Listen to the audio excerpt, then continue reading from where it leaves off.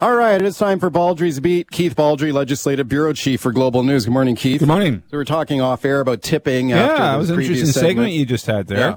Yeah. I do link the increase in tipping to the pandemic. I mean, I think a lot of us, you and I included, for example, the dining room, we started to tip more because people just weren't making as much money, particularly in the service industry. I was taken aback, though. Your accounts of being requested for a tip for a COVID test, for an oil change. An oil change. I've never had that. The next time I get an oil change, I don't think so. Pay close attention. Am I prompted for a tip? I don't think I was last time. No, and also what I don't know if you called it tip creep or tip inflation. Yeah. The prompt suddenly 30% is an option, right? Which was unheard of before the pandemic. I think this. The increase in tipping, not only in the number of, in the size of the tip, but the application in terms of broader use of services is linked to the pandemic. What I think, though, is I agree with you. I think more people are tipping because of the pandemic. I started tipping more, but I wonder if there's a bit of fatigue stepping in now. I think there is. Even I asked myself the other day, do I continue to tip 25% to my regular coffee shop, or do I cut it back a bit? Right. Because, again, at the beginning, it was like me and 10 others were customers, and everybody else was, shut it up in their homes for so long. But now everybody's back out, spending freely, and I wonder where the tipping will go down. There's also the potential, I think, for a consumer backlash to it as the tip creep, like the more businesses asking and prompting for tips that didn't ask before. Do consumers start to say, look, I'm done with this, I'm not tipping? I don't think many people are going to give a tip to their mechanic or their carpet cleaner or a COVID test. Yeah. Giving a tip for healthcare, I mean, that's a whole new frontier. Okay. Let's talk about the booster shots. Yeah, big campaign COVID. Beginning this week. It really is. So our vaccination program sort of not ground to a halt, but it went very quiet for many months because everybody had 2 or 3 shots. And in fact, the third dose, getting people who had 2 doses to get their third dose was a really big mountain to scale. I mean, I think there's 1.3 million people have received invitations to get their booster dose and haven't taken it up. So now we've got this new vaccine coming in, the Moderna bivalent vaccine, which is particularly effective against Omicron, which is a dominant strain, which is now available for your 3rd or 4th dose. Not for your 1st or 2nd dose. You need the regular vaccine for that. And so invitations have gone 600,000 invitations as of Sunday. And 60,000 appointments this week. So again, we were doing 5,000 vaccinations a week for many months. Now we're talking 60, 70,000 a week. As many people who got their 3rd dose will get a 4th dose. And again, and starting with the age right now, 60 to 69-year-olds are the first wave of invitees, along with healthcare workers, people with compromised immune systems or vulnerable immune systems, people over the age of 70.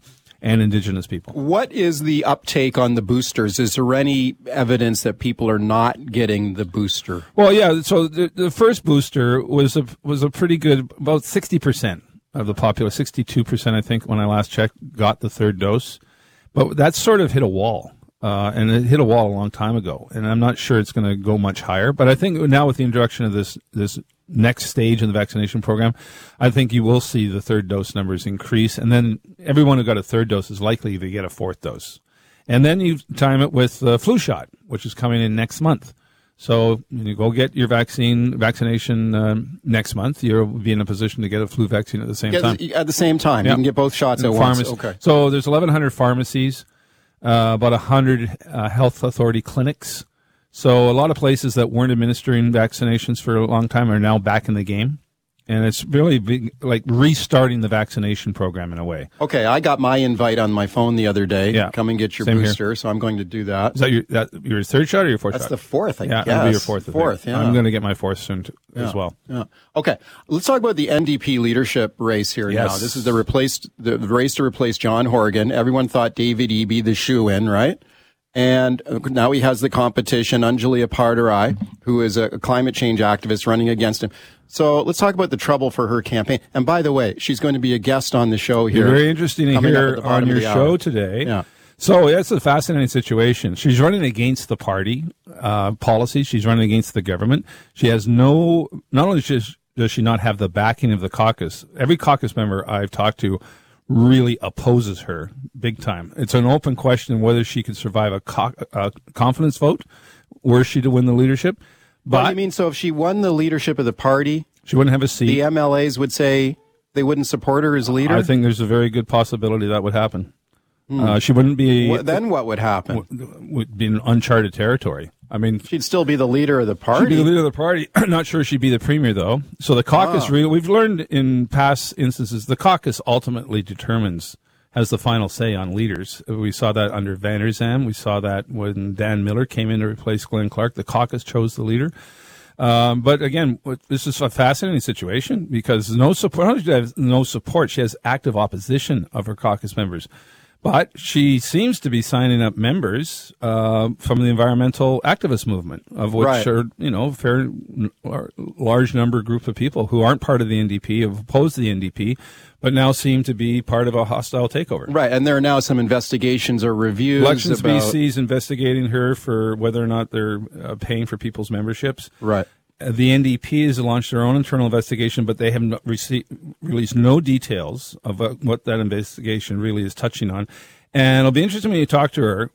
I would ask her, has she gone through the vetting process that all political parties put their candidates through, whether it's running as an MLA or an MP or for leadership? Patrick Brown was dumped by the Conservatives for somewhat murky reasons that were never fully explained. That's the party's right, basically right to do that, to take care of their own internal problems. It'll be interesting to see how the NDP deals with this. Now, Anjali Appadurai, she'll be my guest here at the bottom of the hour. So just after the 10:30 news here. So that's coming up this hour.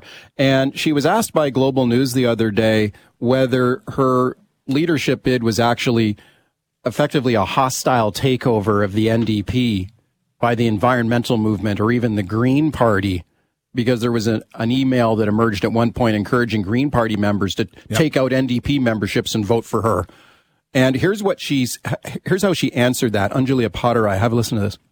My top secret plan is to secure a just transition for BC and to move us away from a fossil fuel future. So that's the big grand secret plan. Okay, so she says that's her secret plan. She's got a lot of MLAs very nervous about her plan. Could she win, though? I mean, when this all started, we thought she had no hope. Sure, we said at the very beginning, when the party starts with only 11,000 members, it's vulnerable to a takeover.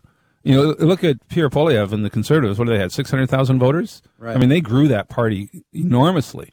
Now, that was grown by a member of the caucus. Pierre Poilievre's a member of the caucus. But the deadline has passed now to take out an NDP membership and still vote for the new leader, right? So that ship has sailed. It has sailed, although I understand there's a little asterisk there that if your membership has lapsed, you still have a window to get involved. Now, maybe that's what's going on behind the scenes. I mean, I think the party establishment is working feverishly to ensure she does not win.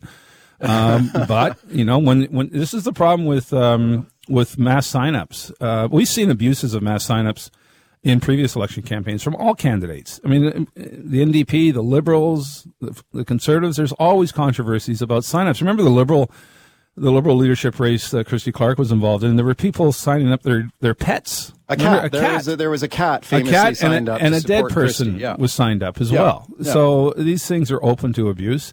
And she's, wouldn't be surprised if there's abuses on all sides of the question. All right, I'm looking forward to speaking to her. That's coming up at the bottom of the hour here. All right, real quickly, the backlash against Justin Trudeau. We talked about this yesterday after he was singing Bohemian Rhapsody in a London piano bar on Saturday night. So this is 2 nights before the Queen's funeral.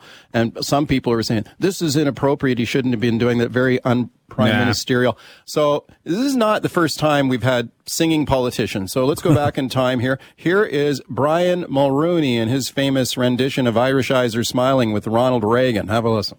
Sure they steal your heart away.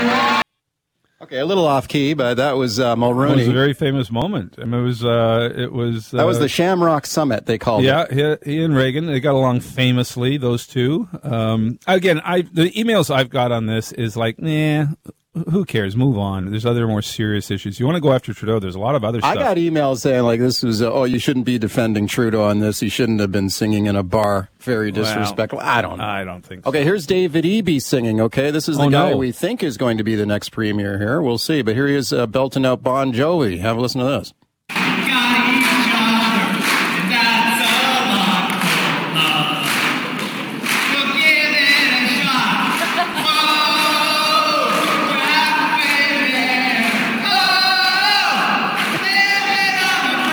Okay, so you see, Trudeau wasn't the first one. Well, Eby was in a rock band. Yeah, that's recall. right. Before he went into politics, he was in a rock band, so he's got a history of singing. Now, it'd be interesting to ask Angelina to sing when you have her on. Okay, is he living on a prayer right now, trying to win this leadership? We'll find out here. All right, Baldrey's beat. Keith Baldrey is my guest. Let's go right to your phone calls here. Daniel calling from Sydney. Hi, Daniel. Go ahead.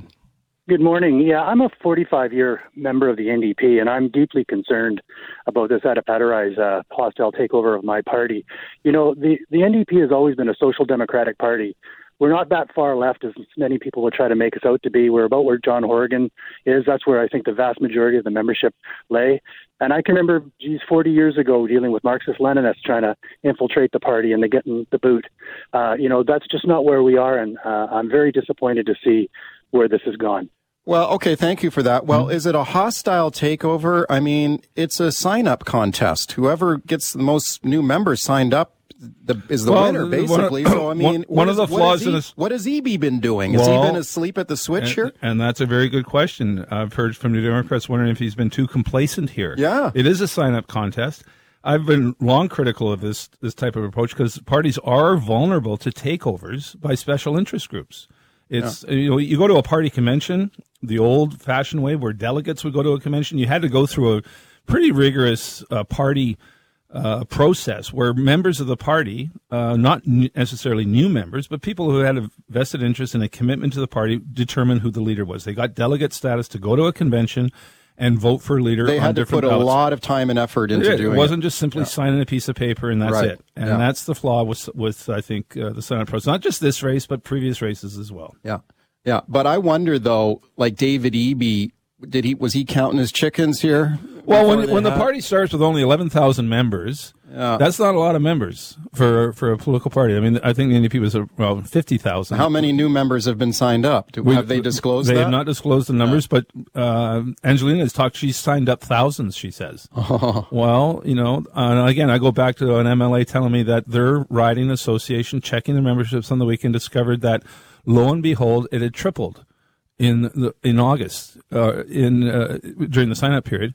And as far as they could tell, almost all of them were affiliated with sort of the environmental movement. Oh, boy. Okay. Dale and Kamloops. Hi, Dale. Go ahead. Yeah, hi. Just calling about the tipping. I tip, but my issue I deal with is when you pay tips, you're paying on what you purchase plus tax. I don't know if I should be doing my 10, 15, 20% on the total amount or just the product I bought. Well, I mean, when you're prompted to tip at a restaurant, are you tipping on just the food bill or the tax? Well, if there's liquor, you're tipping on the liquor as well, because there's tax involved in that. But that's another good point. You start parsing your tipping down to that degree. I'm not sure how many people do that. The other thing I've heard from some people is saying, like, well, they've heard of some businesses that are already adding the tip automatically. Yeah. Well, you do that, and many restaurants do that when you have large groups. Sure. There's an automatic gratuity, 15%. Yeah. But what I think is interesting in the pandemic is the amount of tips is going up for many people. But I think a lot of people are revisiting that now. Yeah. Mike and Vernon. Hi, Mike. Go ahead. Morning, guys. I got 3 points. I'll make them quick. First point, Keith, you're dead right on the NDP thing and the sign-up stuff. There shouldn't be any sign-ups allowed after a nomination, after elections for a leader has started. Second thing, tipping. Will not tip at oil change places, carpet cleaning, things like that. That's been suggested. As a matter of fact, if I have to deal with that, I won't go back. They've lost my business. The third thing, the Prime Minister. Look, I get that he tends to do things in his own way, but this is a respect issue. There needs to be a little bit of decorum and respect in a situation like that. If he was over there for a conference or something, big deal. I don't care. But this is something where you be somber, you're respectful. It was the Queen, and that's what he lacked in this, and that's why he's getting roasted around the world for it. Okay, he did get some negative press in the UK. There's a headline, I think it was in the Daily Mail, said he was drunk for one thing. I'm not sure if that's this is great fodder for the tabs over there. Sure, tabloids love this stuff. Of course they're going to dine out on this. Yeah. Again, I'm not sure. At the end of the day, I think issues like affordability are going to be vote determining issues. Have you ever been to an Irish wake? I've been to a few of those. Man, there's some singing has gone on at some of those. Oh, yeah. Again, we go back. This is not an Irish wake, I guess. No, but there's celebrations of life. Yeah. Yesterday out front of the legislature, everybody's gathering to go on the procession, and the military band was out there. The military band was playing lively music. It wasn't dirge filled music. It was lively, happy music. Keith, thanks a lot. Talk to you tomorrow.